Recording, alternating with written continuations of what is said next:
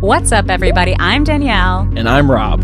We were so obsessed with Quibi, the new streaming service that's taking over the zeitgeist, that we went ahead and made a podcast about it. This is Quibiverse. Quibi's going to be a fucking roller coaster. We're riding that thing straight to hell, so slap on those AirPods and get on for the ride. Here's what's going on today in the Quibiverse.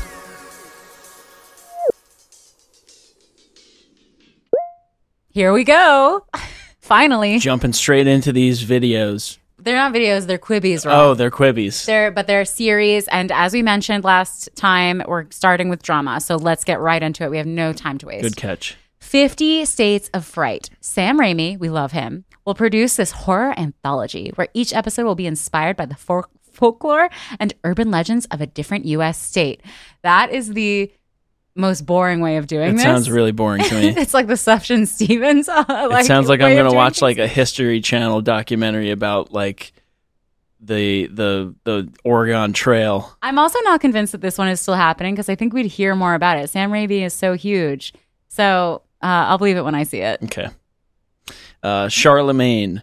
Vikings creator Michael Hurst will oversee a historical drama in development about Roman Empire Charlemagne's reign and his scandalous personal life. Ooh, scandalous. See, when I read that title, I thought it was about Charlemagne the God. Yeah, the radio personality that's the whose first thing that podcast came- I have appeared on. First thing, yeah. Oh, dropping it. Name dropping it. Okay, we got a celebrity on the podcast.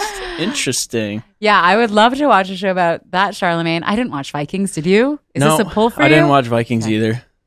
Code 8 spinoff.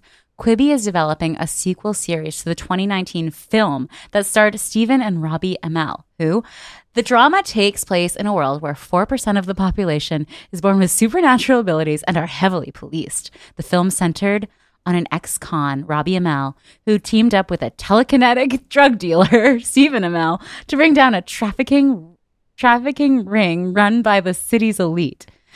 What the hell did I just read?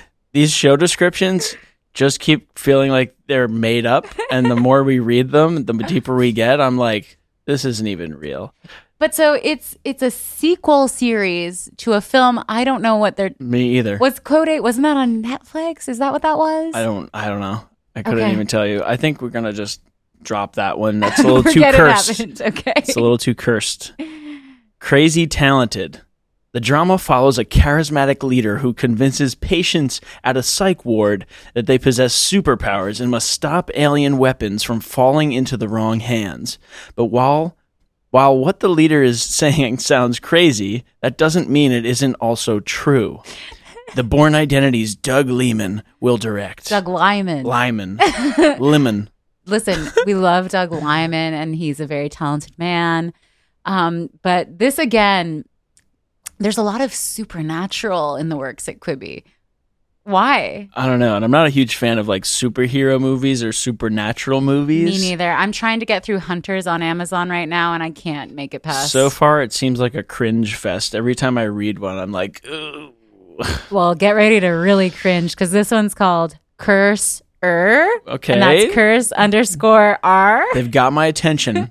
From executive producer Ridley Scott, Curse follows a broke college student who seeks to win some quick cash by playing an obscure 1980s survival computer game, but soon finds out she's playing for her life. Bandersnatch. But this is the same. Copy and paste it. This is the exact same as Liam Hemsworth's show. What's that? They're all playing. You're playing a game, and it's the world's most dangerous They're game. like, what's exciting in 10 minutes? People playing a game for their life. Every show needs to be people playing a game for their life. It's so crazy. Like, even we're only a couple shows in, and already we have repeat ideas. All right, These are going to be very memeable. this is you. Dead Spots. Quibi is developing this adaptation of Melissa F. Olson's novel that tells the story of an underappreciated janitor for Los Angeles supernatural community. Another supernatural. Are you kidding me? After getting tired of cleaning up the messes of vampires and werewolves, I'm already out. What messes? I was out on werewolves and vampires. I fucking hate them. Among the supernatural creatures, she flips the dynamic and finds a way to make the powerful feel Powerless. Pitch Perfect screenwriter Kay Cannon will produce. Listen, shout out Kay Cannon. We love her. We love Pitch Perfect. Sure, shout out Kay Cannon. I hate werewolves. I hate vampires. And I'm done with the supernatural bullshit. Give me something else, Quibi. All right. I might check that out just to support Kay Cannon. But, I mean, we're going to be watching all of these. That's the thing. But let's move on to something I'm sure. Now, this is a crown jewel in Quibi's offerings. This is a lighthouse, for sure. Okay. And what is a lighthouse? Lighthouse is what Julia brought up. It's like their top tier, like gold star programming. That's what they're calling it internally? I think that's what I think they said it externally as well. Interesting. But Die Hart. Kevin Hart will play himself in this comedy series about his fictional journey to land a role in an action movie. In preparation for the part, Hart must train with an eccentric action school teacher, John Travolta, and fight his way through over-the-top action sequences. Natalie Emmanuel will star as Hart's rival at the Action Star School, and the series promises to feature cameos from some of the biggest Hollywood action stars. There's nothing lazier than this show premise. This show was like, Quibi was like, please, Kevin, do a show for us. And he was like, all right, I'll do I have to train for stunts for a different movie I'm doing anyway, so you can film that and act as if there's like a plot, and I'll just play myself, okay? Because I don't want to remember any lines. Quibi is drunk on big celebrity names right now. Yeah, that's They're like, how many can we squeeze in? Let's just do anything. Let's get Liam Hemsworth. He's good, right? Let's get him petting puppies. That would be a great show. I would prefer that. Liam Hemsworth pets puppies for 10 minutes. Would you watch it? BuzzFeed already does it, yes, and I have. There you go. Done. Don't Look Deeper. Emily Mortimer, Don Cheadle, and Helena Howard star in the sci-fi series about a high schooler, Howard, who realizes she may not be human. As she learns the truth about where she comes from and who is looking for her, she finds her entire life put in jeopardy. It's directed and executive produced by Catherine Hardwicke. Catherine Hardwicke directed the first Twilight movie. Great. Your favorite. Never watched vampires. I just want to say, I've spoken. Get your bucket ready because I'm about to drop another name. Okay, I'm here. I have interviewed Emily Mortimer. I asked her on the record if she liked butt sex. Wow. And she was so nice about it. And so this was honest. years ago when I was like interning for Why a did you sex do that? website. Because it was like, that was the website. That was like their brand. Okay.